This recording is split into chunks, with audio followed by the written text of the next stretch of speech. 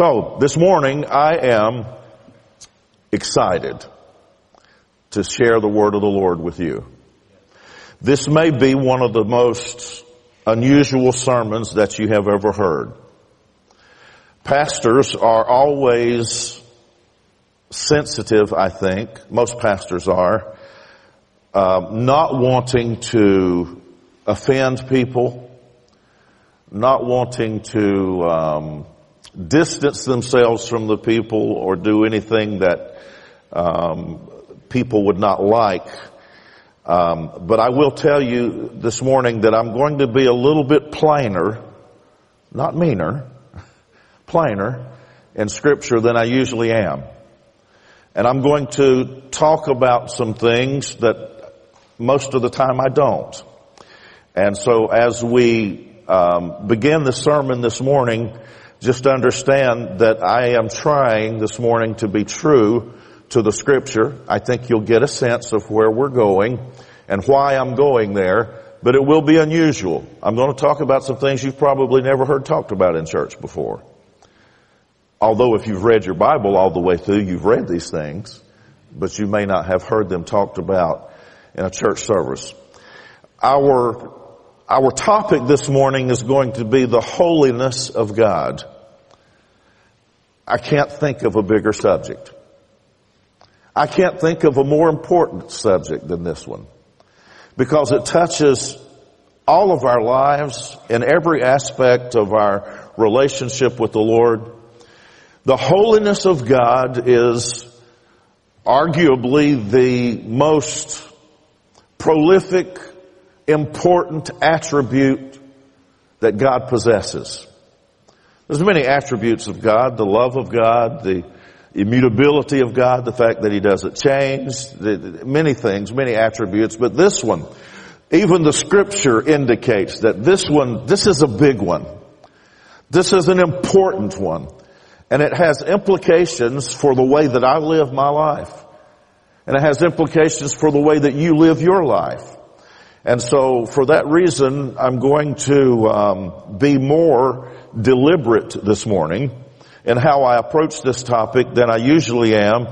And I'm going to try to minimize the shock value of some of the things I'm going to say by giving context to the word of the Lord and helping us to see what Scripture actually says. I'm going to, with the help of the Lord for the next few moments, share with you a couple of aids, A-I-D-S, a couple of aids, things that will assist us in interpreting the Bible. Now, the first one that I'll share with you, I've shared many times before, and is something that Bible students call the law of first mention. How many have heard of the law of first mention? If you've been here very long, you've probably heard of it, because I've mentioned it many times.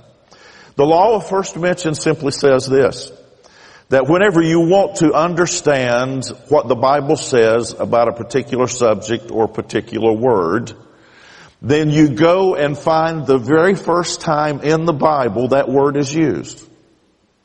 And usually you'll find out that that is a very significant usage of that word, and it will help you apply the proper meaning to that word throughout the rest of Scripture based on how it's used the very first time in the Bible. The word that I'm speaking about today is holy. Would everybody say holy? The very first time, and we're going to read it in just a moment, but the very first time in the Bible that you read the word holy is not in the book of Genesis. It's in the book of Exodus. We're going to look at several scriptures this morning. They'll all be on the screen for you so that you don't have to flip through them. We can move along quicker that way. But I just wanted to share with you that the context is extremely important this first time. I will also remind you that the Bible says that how much of Scripture is given by inspiration of God? Exactly. The Bible says that all Scripture is given by inspiration of God and is profitable. Exactly. All Scripture is given by inspiration of God and is profitable for doctrine, for reproof, for correction in righteousness, instruction in righteousness. It's all of Scripture is good stuff. Amen. I've often said there's nothing in the Scripture that's off limits to a preacher. Because if it's in God's Word, then we need to deal with it and we need to talk about it. So today, as we talk about this subject, we're going to talk about the word holiness, or the word holy, from which holiness comes, and go back to the first time it's used in the Scripture. Look at that fairly closely. It's going to be a little unusual for some of you to see this or to hear this. I think sometimes in our modern enlightened age, we have almost adopted an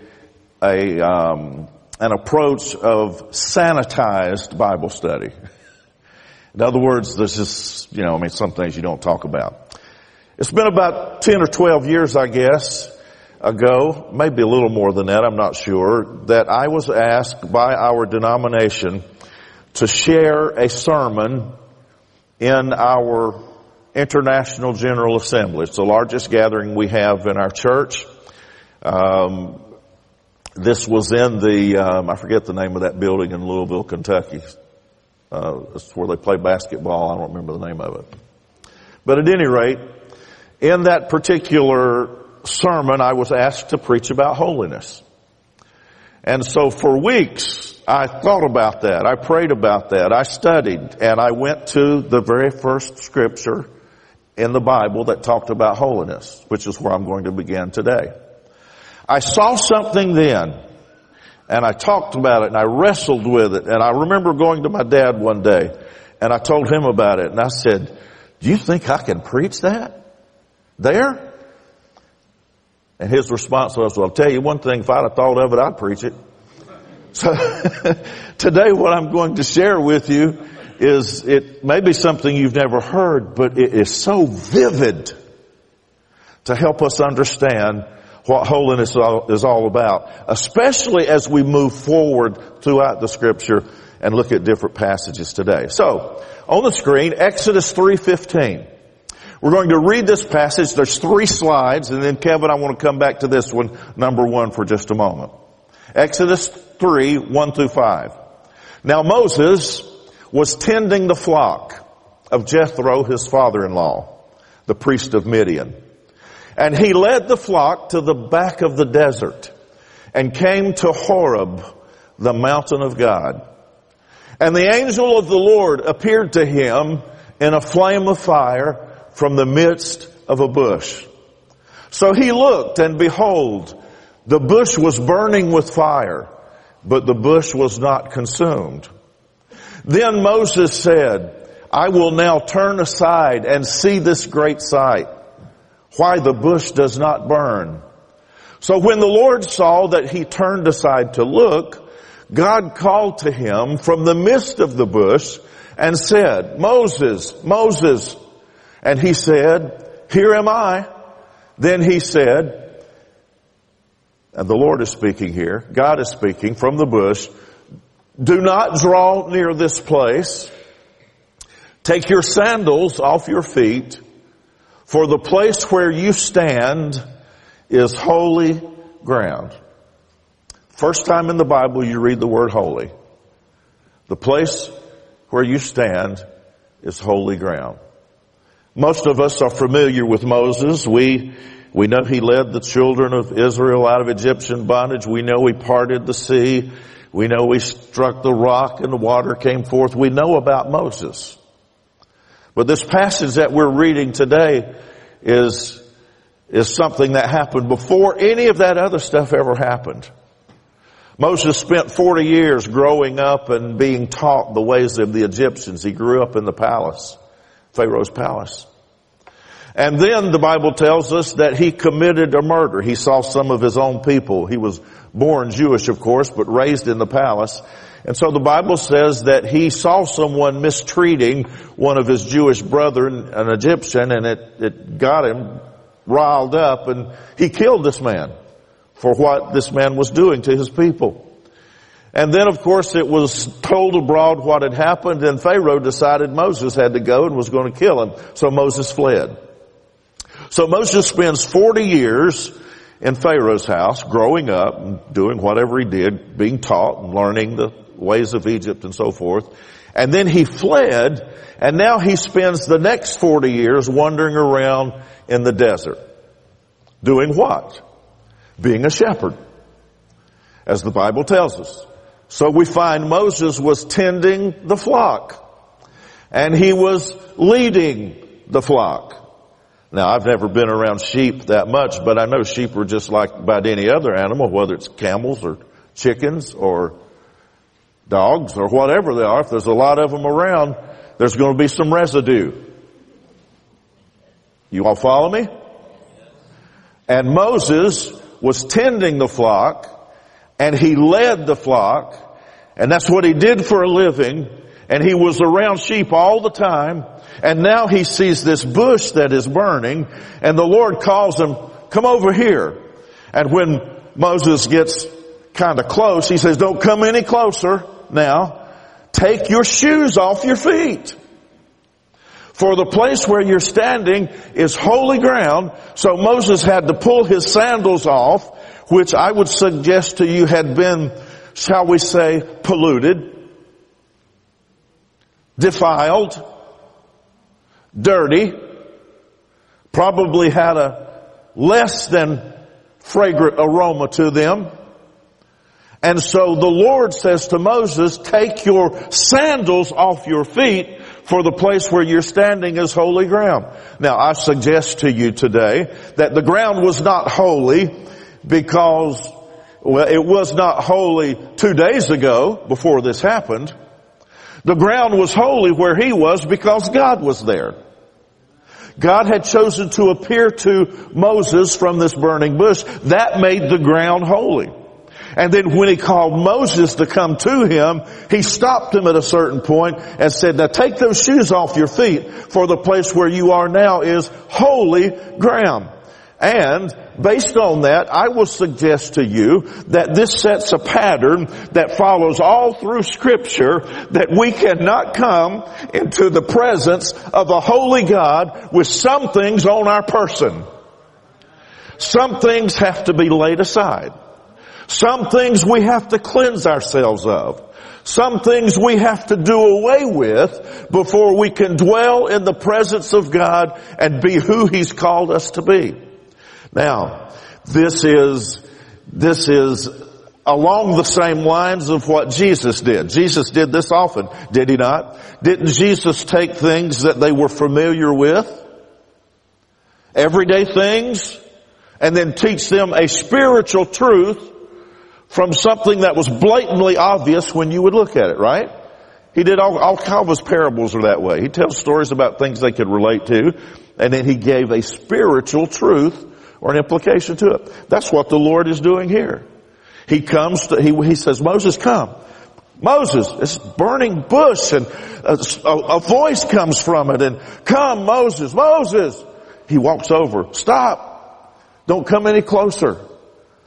Take your sandals off your feet, for the place where you're standing is holy ground. Now, the very first time the word holy is ever mentioned in Scripture, and this is it. Store that away in your mind, because I promise you it will be relevant as we proceed. You're going to see this again in a different passage, not with Moses, but with the children of Israel. And so we continue now. Leviticus 11, verses 44 and 45. For I am the Lord your God. You shall therefore consecrate yourselves, and you shall be holy, for I am holy. Neither shall you defile yourselves with any creeping thing that creeps on the earth. For I am the Lord who brings you up out of the land of Egypt to be your God. You shall therefore be holy, for I am holy.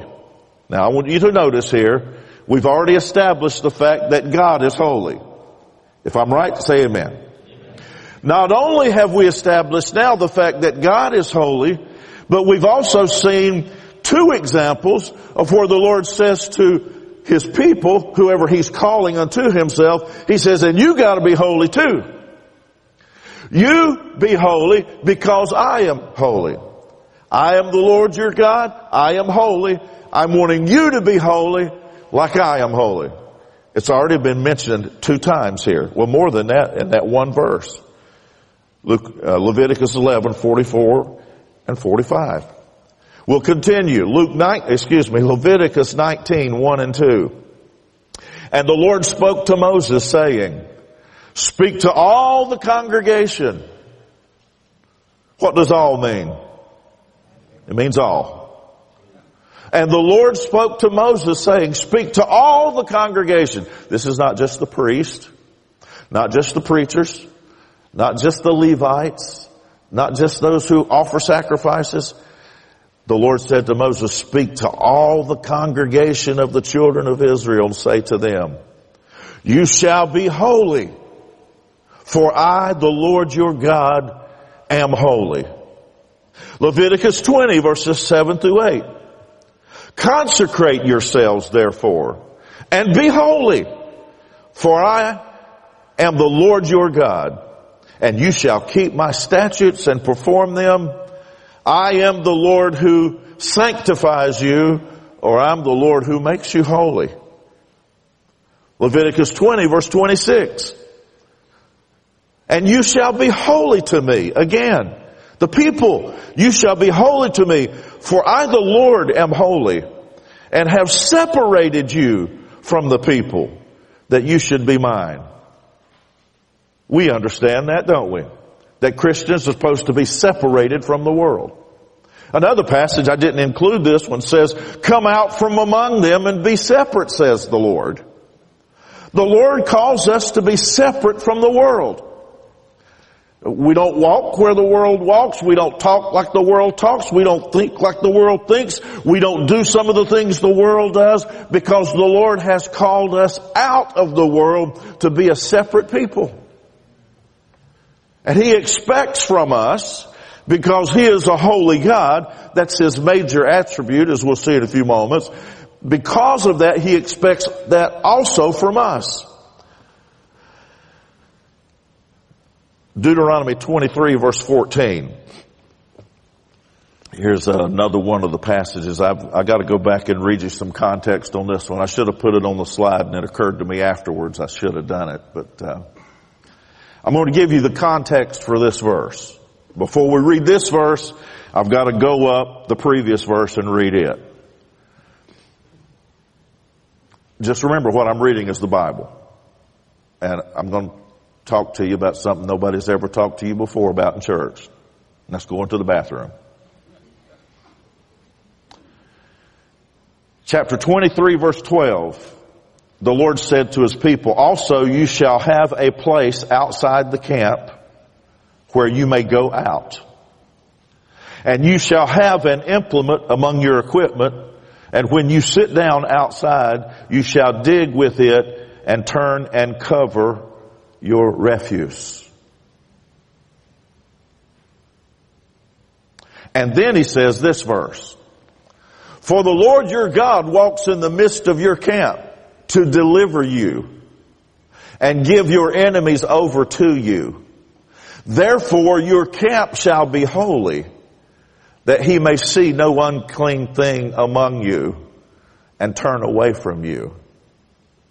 And there again, we have a physical illustration of something that we should take spiritually and understand that there are things in this life that will defile us. Pastor, are you telling me that there are things that we can do that will cause the Lord to turn from us? That's exactly what I'm saying. With no ifs, ands, or buts. Ronnie and Nelda, if you would come. I've asked them to help me today.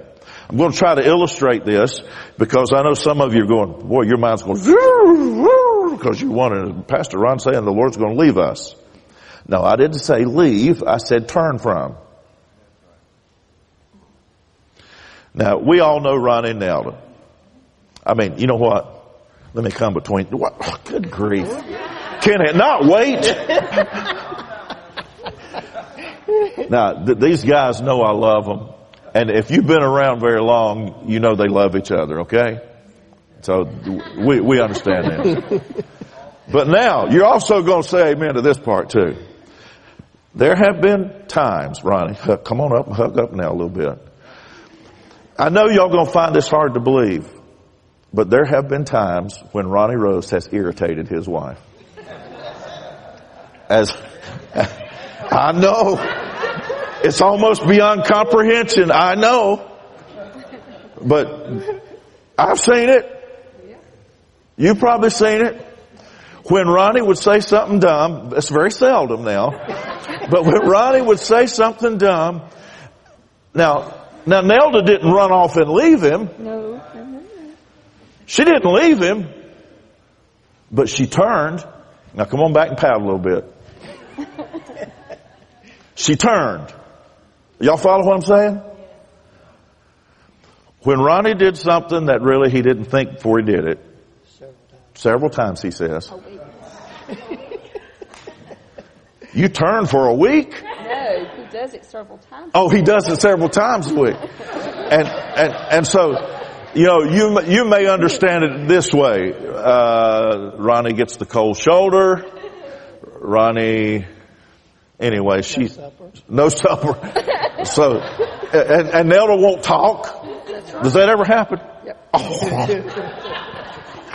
So he turns from, or she turns from him. Everybody got that picture? It's happened at your house too, by the way. I know that. Thank you.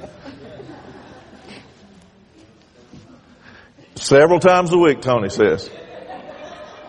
You see, here's what the scripture says. It says, for the Lord your God walks in the midst of your camp to deliver you and give your enemies over to you. Therefore your camp shall be holy, that he may see no unclean among you and turn away from you. It wouldn't say that he would turn away from you if he wouldn't turn away from you. But I've actually got more proof than that. All I have to do is turn over to the book of Isaiah and read you this scripture from read chapter 1 sometime. The Bible says, this is the Lord speaking to his people, bring no more futile sacrifices. Incense is an abomination to me. The new moons, the Sabbaths, and the calling of assemblies. I cannot endure iniquity in sacred meeting. Your new moons and your appointed feast, my soul hates. They are a trouble to me. I am weary of bearing them. When you spread out your hands, I will hide my eyes from you. Even though you make many prayers, I will not hear. Did you all hear what the Lord said he would do? Do the same thing Nelda does to Ronnie. And that Leslie does to Tony. Same thing. He'll turn. You see, if we think that we can defile ourselves with all kinds of things in the world and then go before the Lord and lift up our hands and sing our songs and the Lord is pleased with everything, we're wrong. Because the Lord tells us we have to come out from among those things, leave those things aside. The Bible even says, cleanse your hands, you sinners, or sanctify yourselves and do everything you can do to make sure that your life is clean and right and holy. And I don't know that this message could ever be more important than it is in the days in which we're living right now, when you can't even turn on a radio or a TV without something that's defiling us. Putting thoughts in our minds, and we're dwelling on things we really shouldn't be dwelling on, and it's just not conducive to building us up spiritually at all. Is it really? Sometimes it's quite destructive, in fact. And we need to understand that the principle is still there. If our hands are dirty, I'm not talking about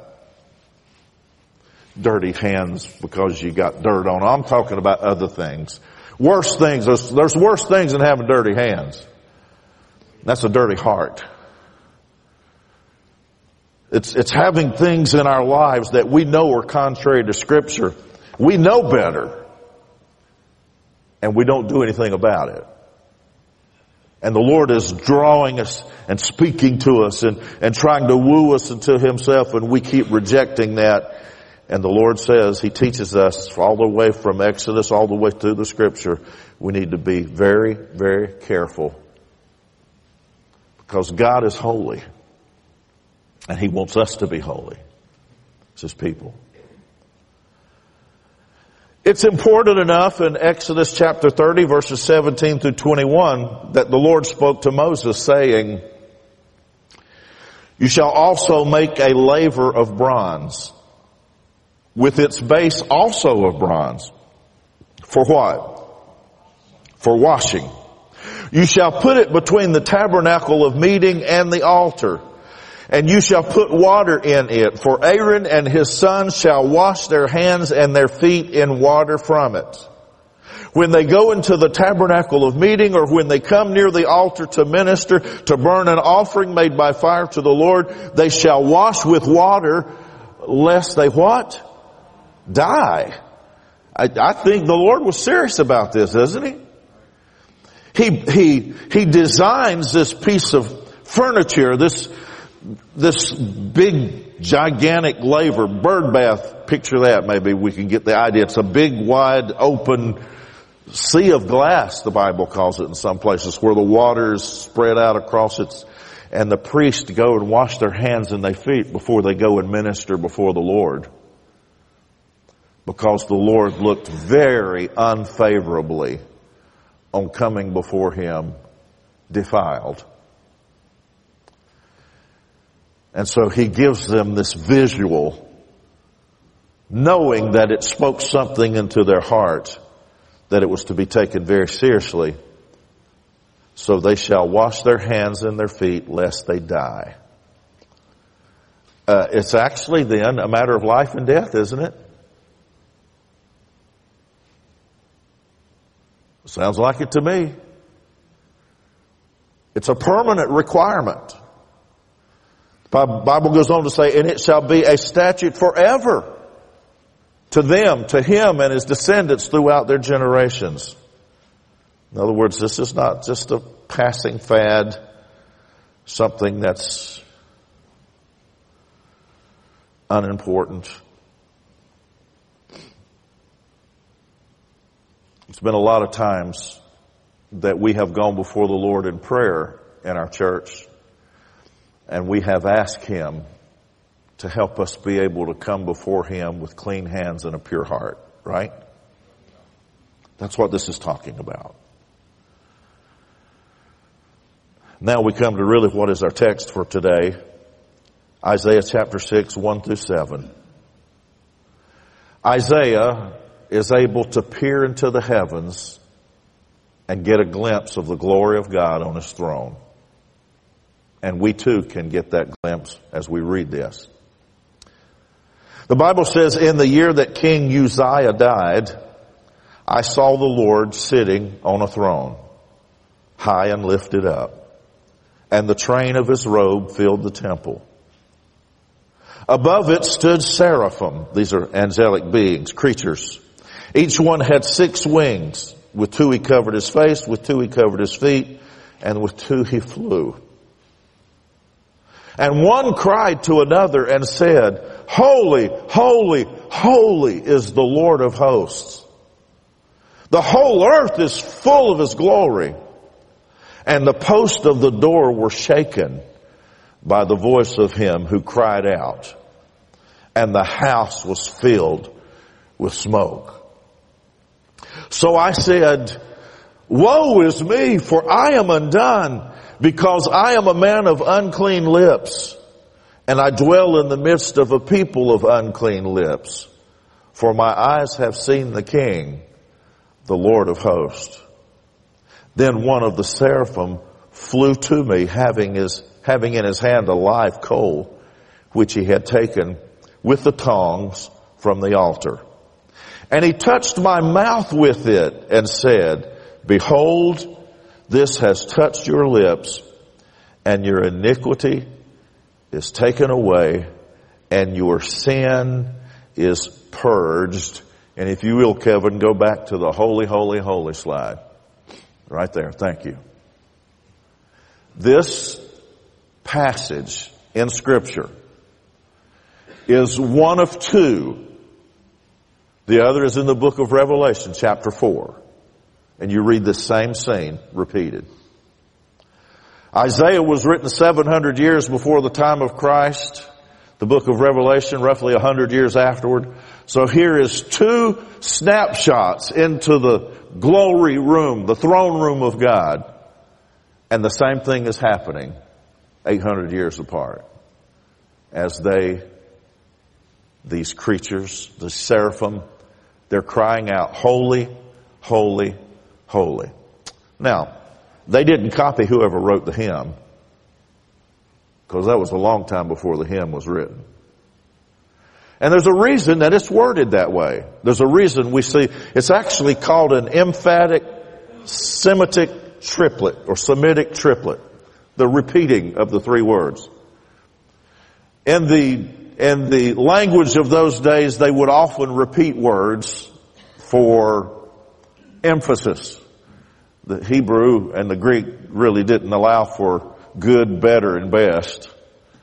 So they would repeat a word for emphasis instead of having other words to kind of make it work for them. That's why we read in the Testament, Jesus would say, verily, verily, I say unto you.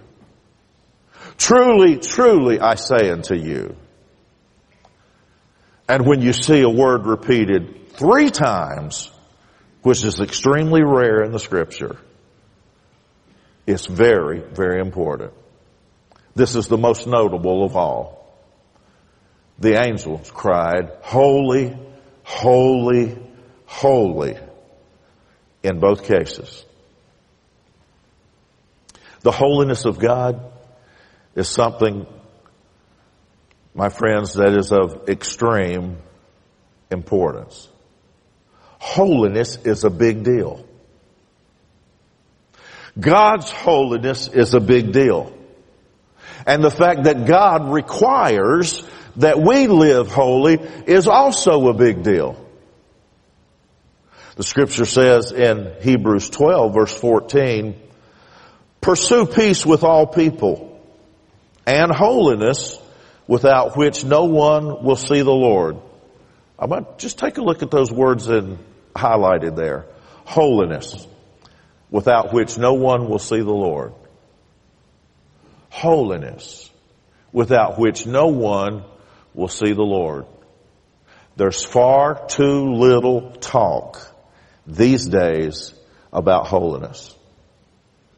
And most of the talk that you do hear about holiness runs on a negative track, where people will say something to you, oh, are you holiness? Well, my answer would be, well, yes. Isn't every Christian? The Lord requires holiness, holiness of life, and holy living from all of us. It's not the name of a denomination. It is the belief of Christianity that we are supposed to live holy, and it's not an option, it's a requirement. Be ye holy, for I, the Lord your God, am holy. It is so important. It's illustrated in these 2 final passages that I'll share with you. Revelation 21 and Revelation 22. That's the last 2 chapters in the Bible. In the next to the last chapter in the Bible, we read these words. He who overcomes shall inherit all things, and I will be his God, and he shall be my son. I don't know about you all, but I want to be an overcomer, don't you? But it goes on to say something else about the other people who are not overcomers. See, there's 2 groups of people being talked about here. The first one are the overcomers. He who overcomes shall inherit all things, and I will be his God, and he shall be my son. The other group, but the cowardly, unbelieving, abominable, murderers, sexually immoral, sorcerers, idolaters, and all liars shall have their part in the lake which burns with fire and brimstone, which is the second death. Two groups. It's not hard at all for you to determine which group you want to be in, is it? It's a no-brainer. You want to be in the overcomers camp. You want to be among those where it says, and I will be his God and he shall be my son. Can you find a more drastic difference between two groups anywhere than you find there? Well, you go to the next chapter in the Bible, Revelation 22. There again, the last two chapters in the Bible, we're confronted with this dichotomy, these two choices. Revelation 22, 14 and 15. Blessed are those who do his commandments, and that they might have right to the tree of life, and may enter through the gates into the city. Wow, that's inside. Could everybody say inside? That's where we want to be. We want to be in that city. That place they were talking about a while ago, the puppets were. We want to be in heaven. But then it goes on to say, but outside are dogs, and it's not talking about chihuahuas and German shepherds. No. It said outside are dogs and sorcerers and sexually immoral and murderers and idolaters and whoever loves and practices a lie. Two choices. And then we go to that final passage. We've read it once. I want to close with it now, which says in Hebrews 12 verse 14, pursue peace with all people, and then holiness, without which no one will see the Lord. Our musicians and singers are coming now as we prepare to sing this closing song.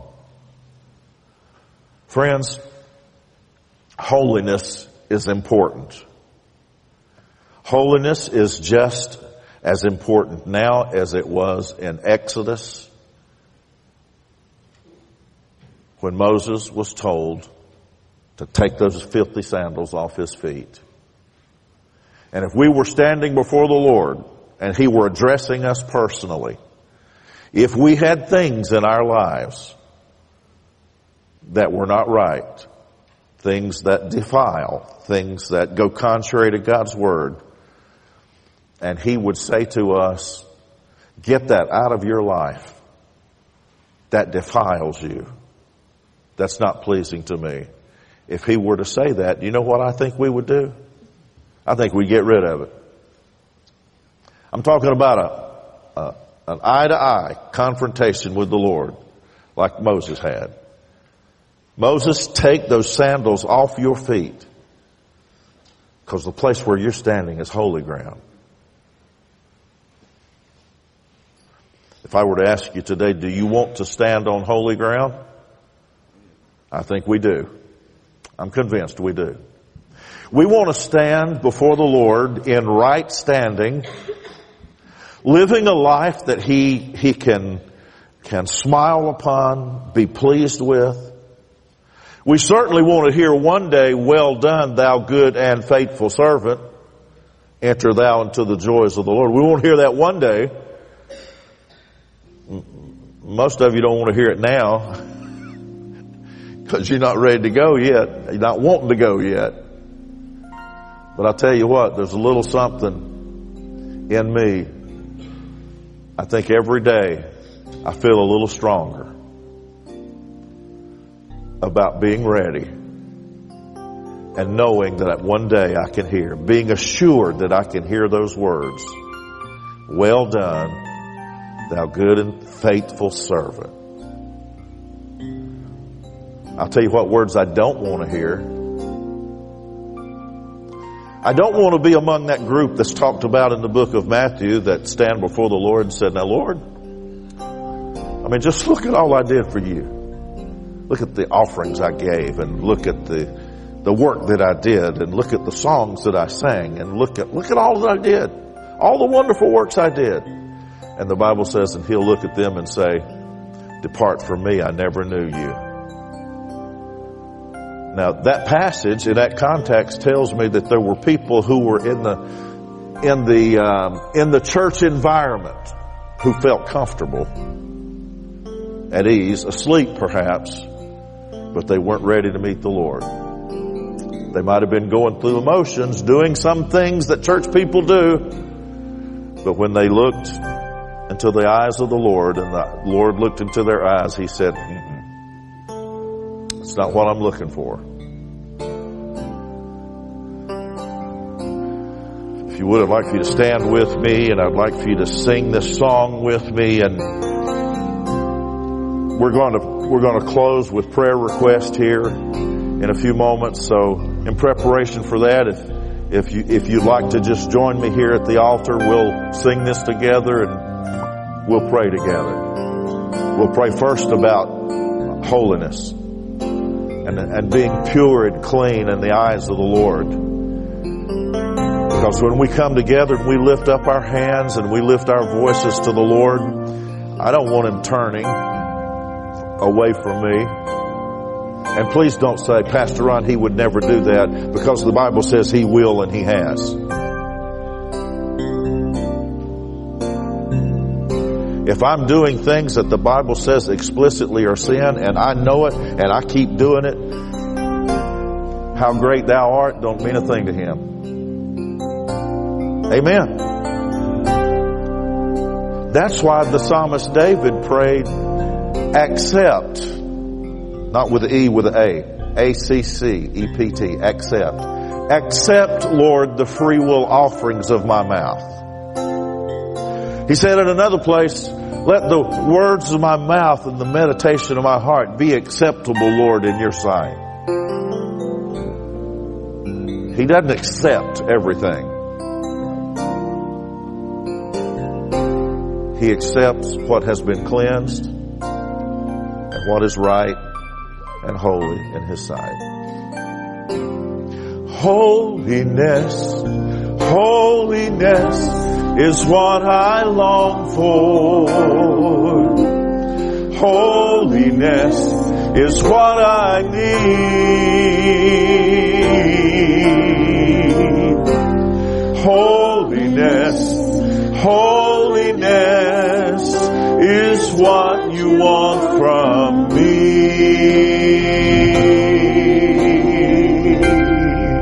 He wants faithfulness too.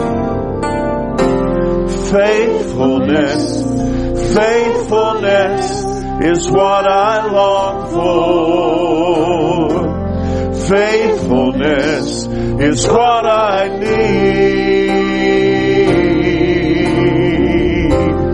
Faithfulness, faithfulness is what you want from me.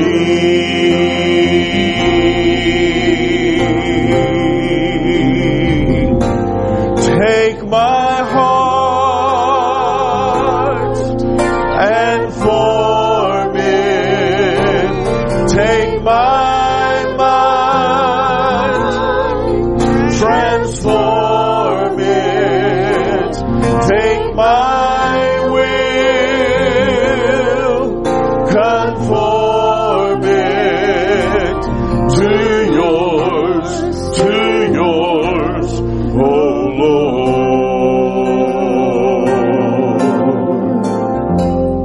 Righteousness, righteousness is what I long for.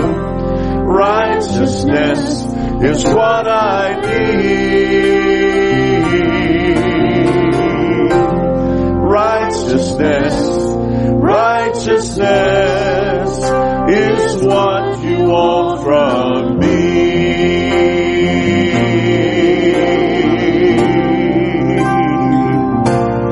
Take my heart and form it. Take my mind, transform it. Take my will, conform it to yours, oh Lord.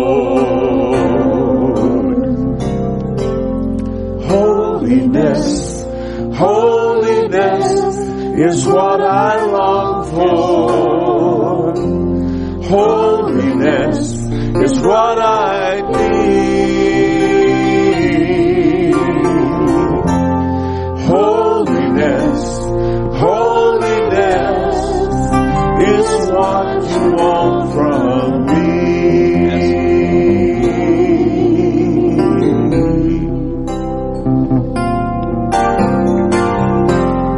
Lord, we just pause here after spending a few moments in your word about this extremely important subject of holiness. You've laid it out so plain. Lord, we've only looked at just a few of the scriptures where the word holy is mentioned over 600 times in your word. 600 times.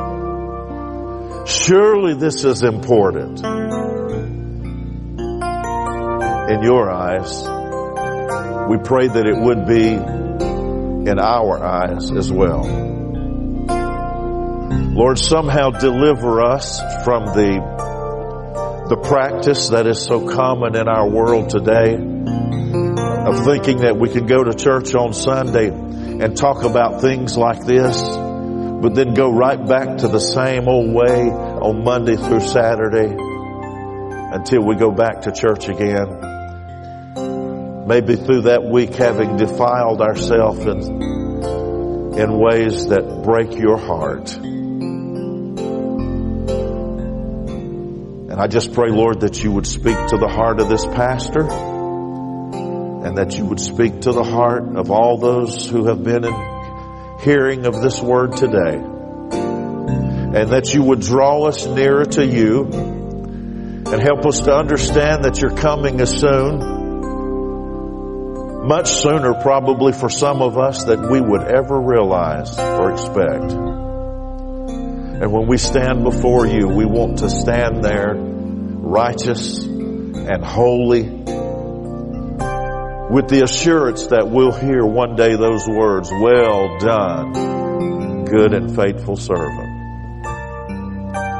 Thank you, Lord, for the grace that saves us. But Lord, we know that grace doesn't extend when we just habitually and continually participate in and practice sin and things that defile. We have to change our ways. We have to turn from our sin.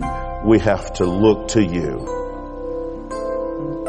You'll say to us just as you did Moses, get rid of that. Take that off your feet, for the place where you're standing is holy ground. And we want to stand there with you in that kind of relationship. We pray that you would grant it to us. And now, Lord, as I close this prayer, it's my request today that you would cause this word that has been shared today from the Holy Scripture to take root in our hearts. I pray that it would be in our minds and in our hearts and in our consciousness. I pray that the Holy Spirit would use this to help us recognize things in our lives, things that we hear, things that we watch, things we participate in that are not pleasing to you. And Lord, I'm proud to say today that this church believes in holiness. We believe in your word, keeping your commandments and doing what you've called us to do. So make it real internally for each of us, we pray. I ask it in Jesus' name. Amen. Amen. If you would just stand right where you are, and we're going to pray for requests now. Brother Chris is coming, but I had some passed to me early, and I'll go ahead and read these as you come. It says, pray for Marty Stewart, who is a friend of Joe and Lisa's in Duke University with breathing tube. He's having internal bleeding. and they can't find out where this blood is going. He's needed 12 pints of blood since Friday. He's in bad shape. So if you would pray for Marty, it's a friend of Joe and Lisa's. Also, Joe has a friend named Mike Revis and an aunt, Ruth Revis, both of whom need prayer. So if you would remember these as we pray together. Sister Nelda texted me this morning and said that Miranda Waddle had asked for traveling mercies. Her and her family are traveling. I'd ask that you remember my family in your prayers. My mother's mom is not doing well. She went to see her yesterday, and she said it's the worst she's seen her in a few weeks here, and we're not expecting much more time with her. She's a faithful woman. She's lived her life with the Lord, and I just want to pray that God takes her peacefully and that she doesn't have to suffer. Also ask that you lift my wife and I up today for a special prayer request. Got some troubling news this week, and we know God can take care, and He will be faithful to us. Absolutely. Any other requests this morning?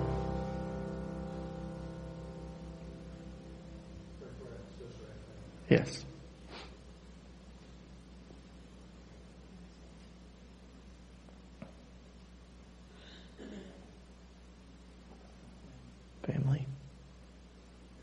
Family. Anyone else? Yes. All right, let us bow our heads.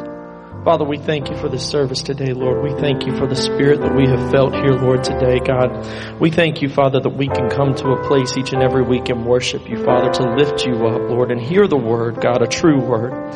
Father, let us be holy in thy presence, Father. As the pastor said, let us be holy not only on Sunday mornings, but Monday through Saturday as well, Father, as we know our time is short here on this earth and we prepare to meet you in heaven above. Lord, I lift up each and every prayer request here, Father. Lord, you know the hearts of the people that are before you today, Lord. You know the hurt, Lord, that is here. You know the pain, Father. You know the suffering, Father. But God, I know that you conquered it all when your son Jesus died upon a cross for our salvation. Not only did he die but he died for our healing and for our transgressions, Father. So we put them at the foot of the cross today, Father. Lord, we don't want to carry the burden alone, and we know we don't have to, Father. So we lay it at your foot, Father, and know, God, that you will take care of us all. Lord, I lift each and every person that's before me today up, Lord. Give us strength this week as we go forth, Father. Keep us safe and let us witness to our fellow citizens, Lord, as we go out about the goodness of God's grace and mercy. Lord, we give you honor, glory, and praise today, for it's in your name. Amen.